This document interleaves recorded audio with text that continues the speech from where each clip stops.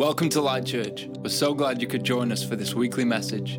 We hope this message leaves you feeling inspired and equipped to be all that you were made to be.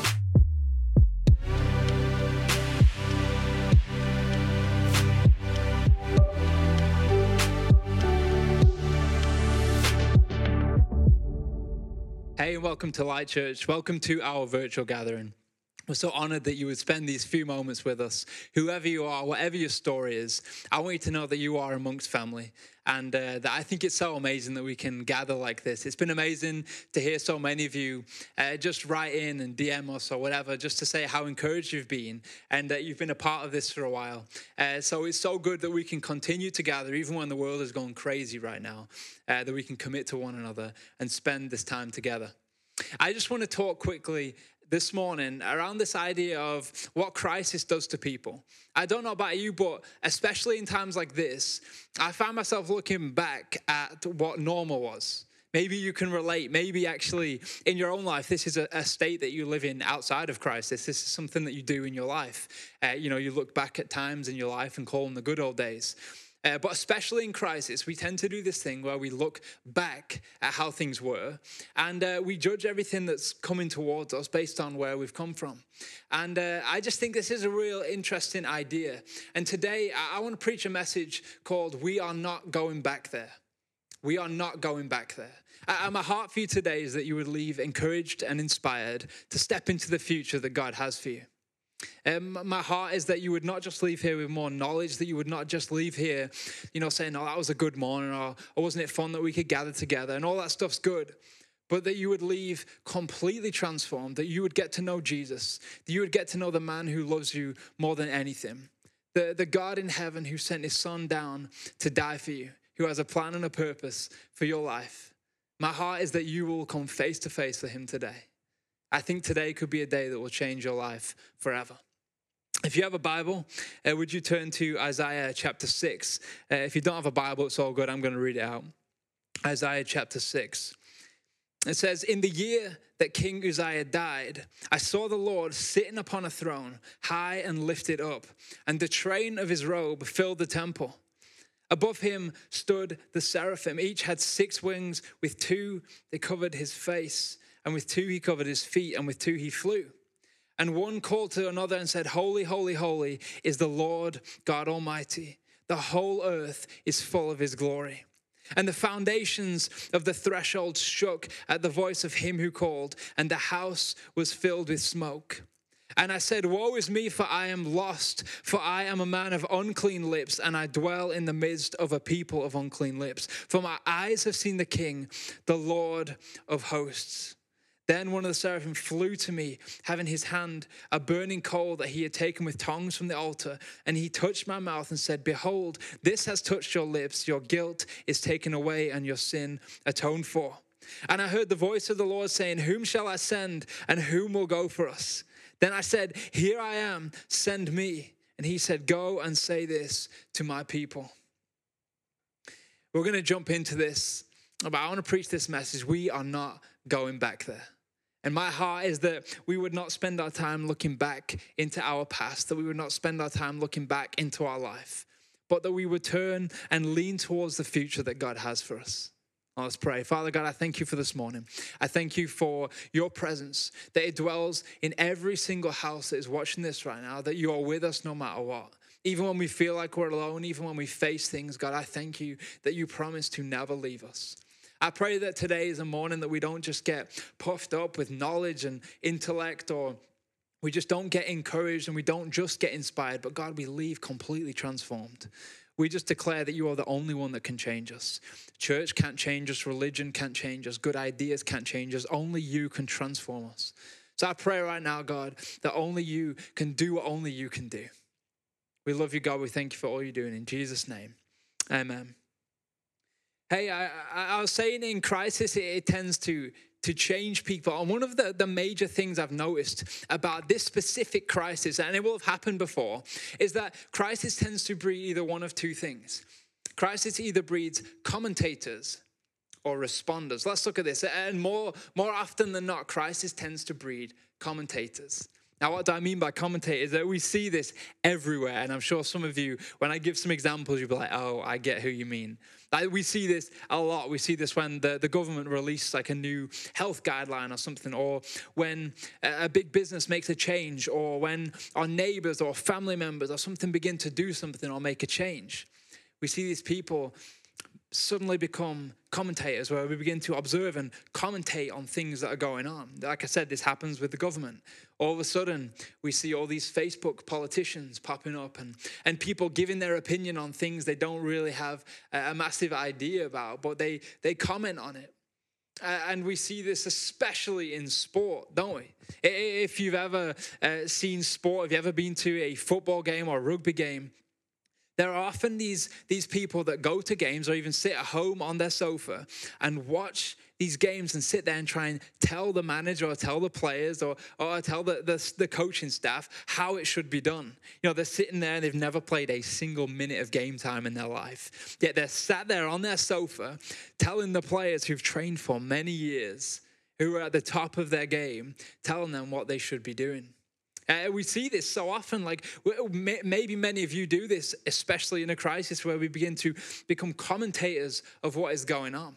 It reminded me and my friends Josh and Tom, we were in Cornwall and we had rented like a camper van and we were traveling around Cornwall and we were going to these different surf spots. And one day we pulled into a car park. We were getting our boards out. We were putting on our wetsuits. We were just about to go and get in the water. And into the beach car park pulled this huge motorhome, like it was giant, driven by a middle-aged, probably a chino-wearing, sandal-wearing dad who had uttered the famous words to the guy he rented it from, "Oh, I'm sure it'll be fine." This was a huge motorhome. And in the passenger seat sat his wife, I hope, and they drove into this car park, and we could tell it was rented because like all the signs were on the side, and you can rent this today. And they drove in, and this thing was massive, like it was proper big. And the guy was trying to park into the space, and if you've ever been to Cornwall, the beach car parks are real small. Like real small. So they were trying to get into a space, and the guy had got one end stuck in one space and the back end of the vehicle stuck in another. And a little bit of a crowd began to form around them, a little crowd of commentators.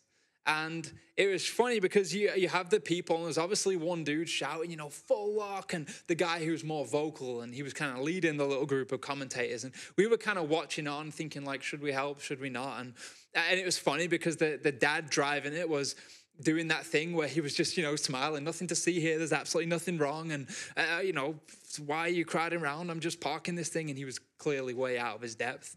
And then his wife in the front seat doing that thing where she's just desperately trying not to make any eye contact with anyone. Like, hopefully no one knows what is going on. If I don't look at them, they won't see what's happening. And this whole thing was like just playing out in front of us. And it was so funny to watch. And finally, after a bit of time, after everyone had been telling them what to do, the guy gets out and he clearly just given up. He was stuck. And it was funny, he left the door open and we were there like, should we do it? And I was saying, Tom, you're the best driver, you should probably go do it. And these people that were all telling this poor guy what to do, the second he got out and needed some help, no one jumped in. It was interesting to me that everyone knew what to do and it wasn't them in the driver's seat, but the second they were called upon, they were nowhere to be seen. This is quite typical of commentators. You know, they love to throw in their opinion, but not necessarily in the game. And I found this a really interesting concept to really look into this. Like, what is a commentator? Why does crisis breed commentators? And there's a couple defining characteristics about commentators. Firstly, commentators are kind of rooted in a pessimism or rooted in a skepticism or a cynicism. Because if you think about it, those people that were crowding around that vehicle, they were not crowding around there because they were getting ready to witness something spectacular, like something amazing. They were actually crowding around there because they were expecting to see something go wrong. They were just wanting to see what was happening. They were like curious, but they weren't optimistic like this is going to be amazing. No one has ever got out of this space. Instead, they were like, let's see how much damage this is going to cost. Let's just see what happens. Let's see how many cars he bumps, and then we'll put it on Facebook. It was kind of built on this idea that the thing wasn't going to go so well. You think about it, people that sit and they kind of look at the government. It's this idea that the best days were behind us, and anything that we try and do to sort things out or tweak things, and I'm not saying having an opinion on things is wrong, but it's these people that will look at a situation and compare it to how things used to be. I mean, the fact we don't live back there. And it's this idea that nothing can get better, and any idea that we try and present is futile because our best days are behind us. How can things get any better? Commentators tend to be rooted in this pessimism. And the second kind of defining characteristic of a commentator is they tend to be rooted in the past, or at least oriented towards the past. They seem to have a leaning towards things that were rather than things that are to be. So think about it. A football commentator will sit and comment on what's going on from the safety of his box, from the safety of where they sit, looking over the pitch. They don't have to worry about having enough stamina to keep up in the game, or whether they should shoot or pass or whatever. They get to sit in their little space. And they tend to say things like, oh, compared to last game, or compared to his performance across the season, or compared to how she's been playing so far. It's kind of like this they're rooted in the past and assessing what's going on in the moment.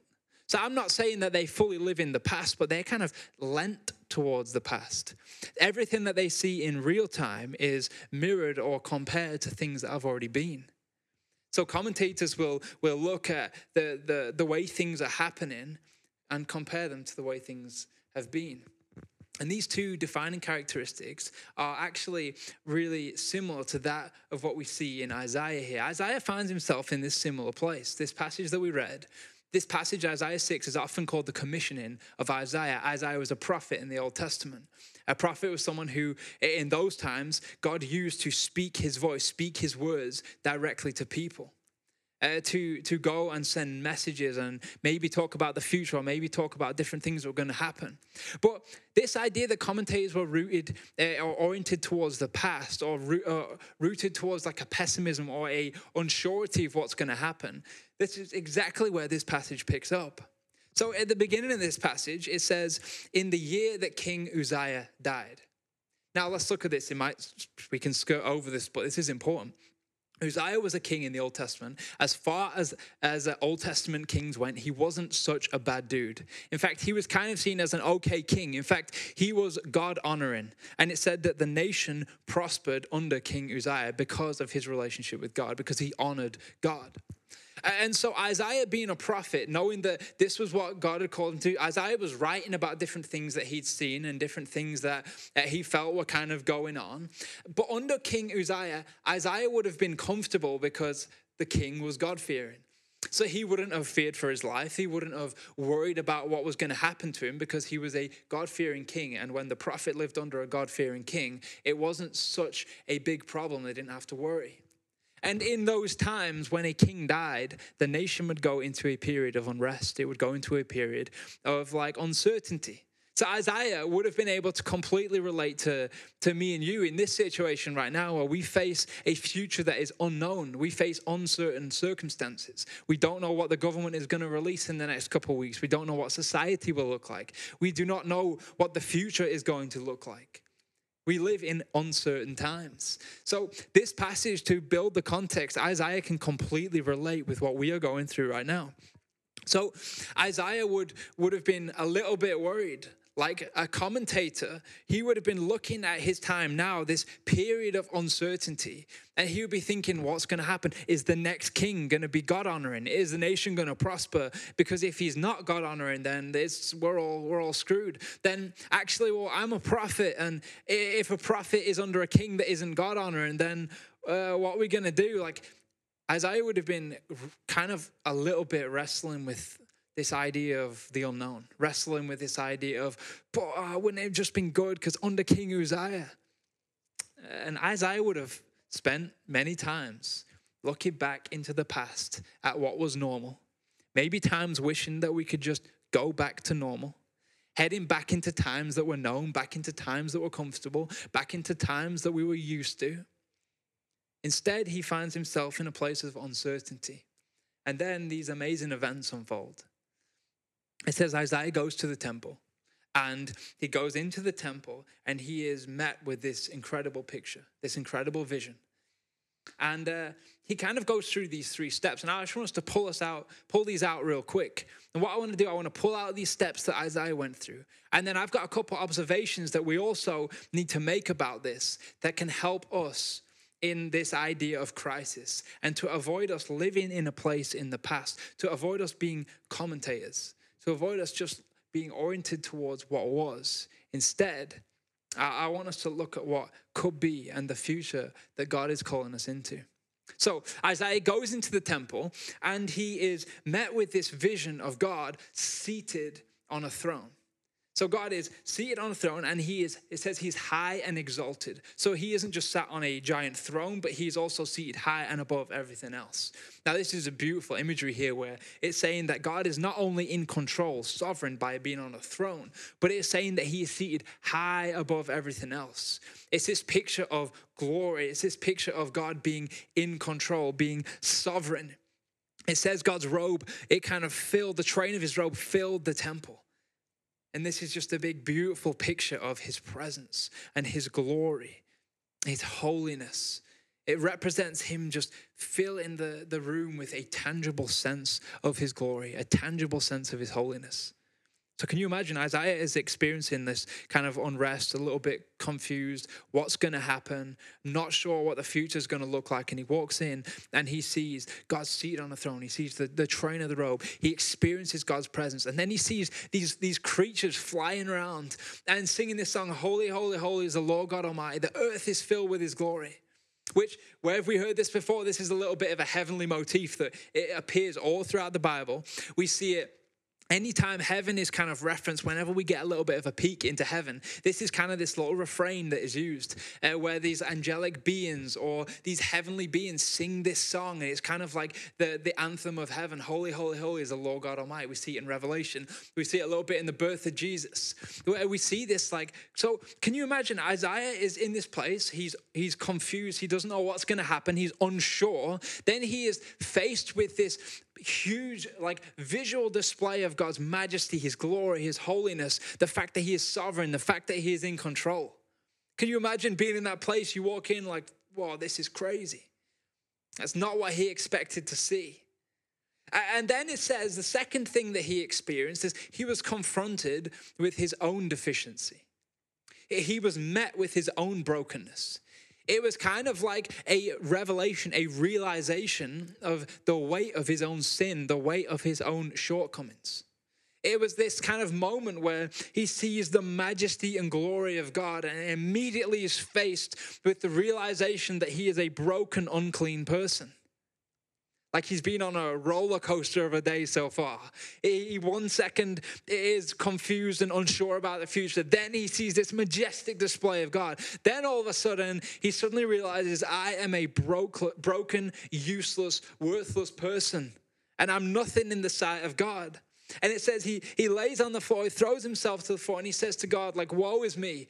God, I am not worthy to be in your presence. I come from a people that are unclean. I myself have unclean lips. And I found this so powerful that he experiences God. And then in a second, he is confronted with his own deficiencies. He is confronted with his own shortcomings. And then the third thing that happens, the third step of this process, this kind of thing that Isaiah goes through, is that one of these creatures takes like a coal, a live coal, a burning coal from the altar that would have been used to sacrifice. It was a way in the Old Testament that they would worship God, as they would sacrifice things. And so taken from this altar of sacrifice, and it flew and touched his lips. Kind of weird, I know, but this thing flies, touches his lips, and then it says to him, this has touched your lips. He would have been like, thank you. And then this thing touches his lips and it says, your guilt has been taken away and your sin has been atoned for. Your guilt has been taken away and your sin atoned for. Now, something that I just found real interesting when I was reading over this, that Isaiah was to be a mouthpiece for God. He was to speak the things of God. He was to declare God's voice, God's words to people. And then when he's confronted with sin, the thing that he says is unclean is his lips. And then the very thing that was they used to cleanse him, this burning coal touches his lips. You know, sometimes in your life, there will be things that God is calling to you in your future that are unclean, that are not in a state that God can use right now. And I want to encourage you this morning that God wants to redeem things that are broken in your life. God wants to take things that seem like they are unclean, seem like they don't add up, seem like they just don't have what it takes, and he wants to breathe on them, he wants to touch them, and then redeem them for his purpose. That's what God wants to do. So if there's things in your life that you think like, I had such a heart for people, but then it got bitter, and then I don't know what's happened now. God can take that. He just needs to breathe on it and redeem it for his purpose. The imagery here is so powerful. The creature picks up a live coal from the altar of sacrifice. This is a big arrow, a big foreshadow to the ultimate altar of sacrifice being the cross of Jesus Christ, the very center of our faith being the cross of Jesus. It was the ultimate altar of sacrifice once and for all. That God sent down Jesus to live a human life and die on a cross, and 3 days later come out of the grave. Why? To restore yours and mine relationship back to God. So we could find a way back into relationship with who God is, who he made us to be, creator reunited with his creation. And the living coal is a representation of Jesus, the living sacrifice. So what does this all mean? That God wants to take your brokenness and through the sacrifice of Jesus, through the blood of Jesus, through all that he did for us on the cross, when he rose again, he walked out of that grave and ascended back into heaven. Through those events 2,000 years ago, your life can be changed forever. And that he can redeem things that are broken in your life to be used in your future. I don't know about you, but that encourages me. Because when I look across my life and I see my own deficiencies, and I know that through the blood of Jesus, through the sacrifice of what Jesus did, my brokenness can be turned into something that can be used for purpose in my future. That encourages me. If you're feeling this morning like you're broken and you got something going on in your life, can I just say, just let the blood of Jesus run down the thing. Just let God repurpose it, repackage it, make it new. Make it whole again. Take away your brokenness and give you wholeness so that you can live in purpose. Isaiah went from a period, a time, a season of his life of uncertainty. He's faced with the glory, majesty, sovereignty, holiness of God. He is confronted with his own deficiency. He feels the weight of his sin. And then God redeems that which was broken. And then we see this beautiful little exchange between God and Isaiah. So this has all happened. Isaiah has been cleansed. His guilt has been taken away. Then all of a sudden, God kind of stands up and does that thing parents do when they know the answer to the question they're about to ask, but yet they do it anyway. And God says, so, like looking around a room with only Isaiah stood there. Like the Bible doesn't say anyone else was there, but God just looking around like he's talking to a crowd. And so who am I going to send? Like who's going to go for me? And you can just imagine this picture of Isaiah like looking around like, God, there's no one else here. And then Isaiah says these famous words. He says, here I am, send me. It's this picture of God being like, so who's going to go? Who is going to go for me? Who am I going to send out? Send out where? Well, you see, the job of a prophet was to go out and be the voice, the mouthpiece of God, which often meant going to places that did not believe in the same God that they would have believed in, that they followed, which means going and saying things which often were really difficult to say to people that did not want to hear it, nor did they like you.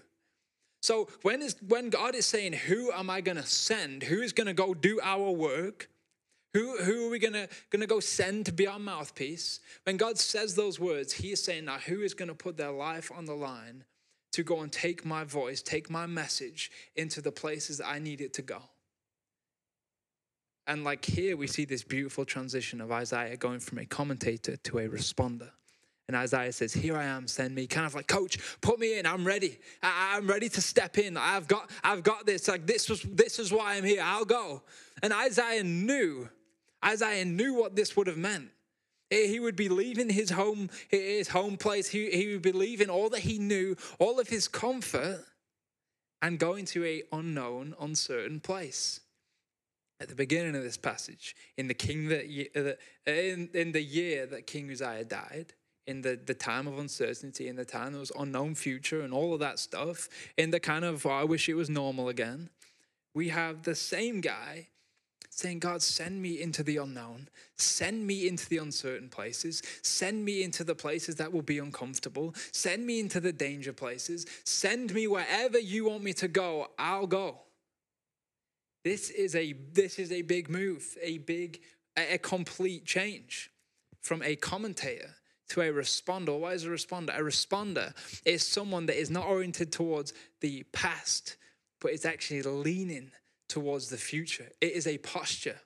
See, a responder, just don't hear me wrong. I'm not saying a responder is the one busier with Christian things, not just filling their diary with multiple preachers they listen to, or multiple church services, or doing multiple good things, or serving on every possible team, or being busy with church stuff and busy with meetings and busy with stuff. That's not what I mean. That stuff is not bad. That's not what I'm saying. I'm just saying that's not what a responder is. A responder is a posture, is a heart set, a mindset, an understanding that our best days are yet to come.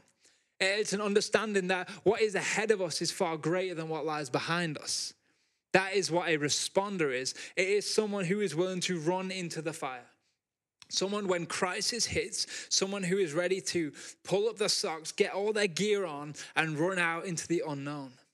It is someone who is ready to just face things. They don't know what it might look like, but secure in themselves, knowing with like this inner stability, knowing that whatever they face, our best days are ahead of us. That the best is yet to come. It's a posture. Isaiah made this move from commentator to responder. I don't want to step into the unknown. To God, send me into the unknown. God, I'll do it. There's a couple observations I want to make about this that can help us. Some things maybe you need to know before you make this very transition yourself, before you make the transition between commentator to responder. Now, I said it is an uncomfortable thing to be a responder. Let's quickly look at it. Firstly, when you encounter God, your life will never be the same. And you need to know this. When you encounter God, your life will never be the same. Isaiah's in this place. Things are uncertain, and he goes in and he encounters God. He sees God in his glory and his majesty. God is revealed to him. He sees God. And something switches in him. Something happens in him. He sees his own deficiency. He sees what is going on. And all of a sudden, life just begins to shift. All of a sudden, that comfort zone, that previous place he used to live, that normality that he came from, suddenly he can't go back there. The second that he encountered God and was faced with his own deficiency, there was only one way, and it was through. There was only one way for Isaiah to go on, and it was to follow God. Let me read a passage, 2 Peter 2, 20-21. This is Peter. He's talking about people that once follow God and then revert to their old sinful ways and kind of fall into this entangled place. And listen to what he says. It says, they are worse off at the end than they were at the beginning. It would have been better for them to not have known the way of righteousness than to have known it and to have turned their backs on it. Basically, what he's saying is once you have encountered God, you can never go back. You can try, but you will always live unfulfilled because you know you have tasted freedom. You know you have tasted something bigger than you. You know that you cannot revert back. Like I said, you can try, but you will be miserable.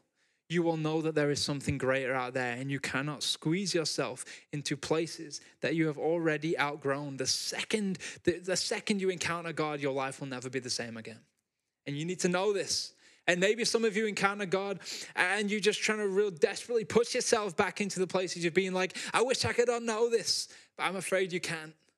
Have you ever been to like a restaurant and tried something absolutely amazing and you go home and you try it and it's just not the same? You just can't make it again because you've tried something so amazing. This is exactly the same. You will never be able to go back to life without the knowledge of God.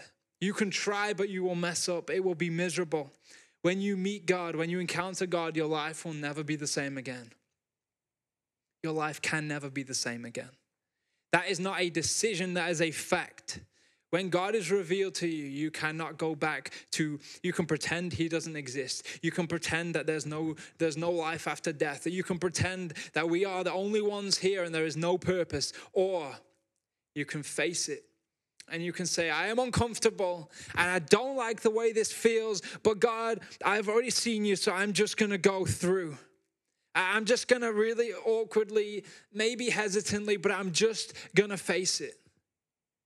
Isaiah was faced with the fact that he was deficient, that he didn't have what it takes. But he just followed God. Your life will never be the same once you encounter God. Secondly, God will prepare you for it, but he will never force you into it. I love this. So God took Isaiah through this process. He's revealed himself to Isaiah. Then what happens is Isaiah feels the weight of his sin. Then God cleanses him from his sin. And then God says, who will go? Who shall I send? He had prepared Isaiah for it, but he was never going to force him into it. God has prepared you for something in your life, through the mistakes you've made, through the pain you've endured, through the scars that you have got, through the unique journey of your life. God has prepared you for something, but he will never force you into it. God will never force you into your purpose. He will never force you into being the person that he designed you to be. Listen to this, Hebrews 13, 20 to 21. It says, God will equip you with everything good that you may do his will, working in us that which is pleasing in his sight through Jesus Christ. What does it say? God will equip you with everything good that you will suddenly, unconsciously start doing his will and not really understand what's happening. That's not what it says. Isaiah did not go through this process, suddenly come out on the other end after this coal touching his lips and suddenly be like in another place, being like, oh, how did I end up here? God, what's going on? And God being like, you will do my will. That's not how it happened. God brought him through this process, got him ready, equipped him, and then said, who will go? Open the door. Isaiah had to respond, God will prepare you for it, but he will never force you into it. What has God prepared you for? If you look across your life right now, maybe God has prepared you for something and the door is open, but maybe it's fear. Maybe it's you are just so set on what normal was. You just haven't made that switch to being a responder. Can I encourage you, get over that fear. God has equipped you for it, but he is not going to force you into it. Can I encourage you to make that step today, whatever it is, make that step. Once you encounter God, your life will never go back to how it was. It can never be the same. God will prepare you for it, but he will never force you into it. And finally, God does not release commentators. He releases responders. In Deuteronomy 30:15, this just shows the nature of God. It says, I've set before you life and prosperity, death and destruction. Well, this sounds a bit crazy. It is God saying, look, I have given you a choice. I have set before you life and I've set before you death. That decision is yours. Look, I've sent my son. I've given you a way to get back to me, to live in purpose, to live in freedom, to live in wholeness. But also, I'm going to give you free will so you can do what you want. I desperately want you to come back. I desperately want you to be in relationship with me. But you can choose the other option, but that's not going to lead anywhere. In fact, it's going to lead to death and destruction.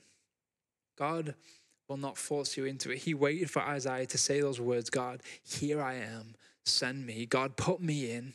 I'm not going to hang around. I'm not going to wait any longer. God, put me in. Maybe some of you need to say those famous words. Maybe some of you need to stop hiding behind your comfort zone and hiding behind normal and hiding behind, well, we live in a crisis right now. We're living, it's a pandemic. Like, I didn't know. I didn't know it was a pandemic. Like maybe we need to stop hiding behind some things. And I don't want to downplay that it's a very difficult time for a lot of people, very painful for some people. You know, we're experiencing things we've never experienced before. I don't want to downplay it, but please, can we stop hiding behind this? Because God has called us into stuff. And he's just waiting for us to say those words, here I am, send me. I want to make a plea to you today. I want to urge you. I want to encourage you to make a stand and say, I am not going back there. I am not living back there anymore. I'm not going to live in that place of my past. I'm not going to live in that place of normal or my comfort zone. Can you make that stand? That is the call of this message. That is the call of what our faith professes.